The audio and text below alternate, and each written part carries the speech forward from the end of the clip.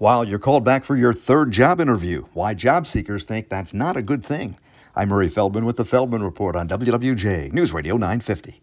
How can a job seeker tell if they won't like a company where they're interviewing? They're asked to come back 3 times for additional interviews. A Monster.com poll found 2 out of 3 job seekers think more than 3 rounds of interviews present the biggest red flag of a bad work environment, that the company is disorganized.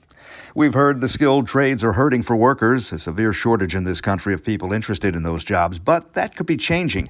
The publication Fast Company cites a study finding young adults 18 to 30 years old have a positive new opinion of the skilled trades as a career. In fact, the study from handyman platform Thumbtack found almost half are exploring skilled trade jobs for themselves. Skilled trades came in second among young people. Number 1, medicine. With the Feldman Report, I'm Murray Feldman, WWJ News Radio 950.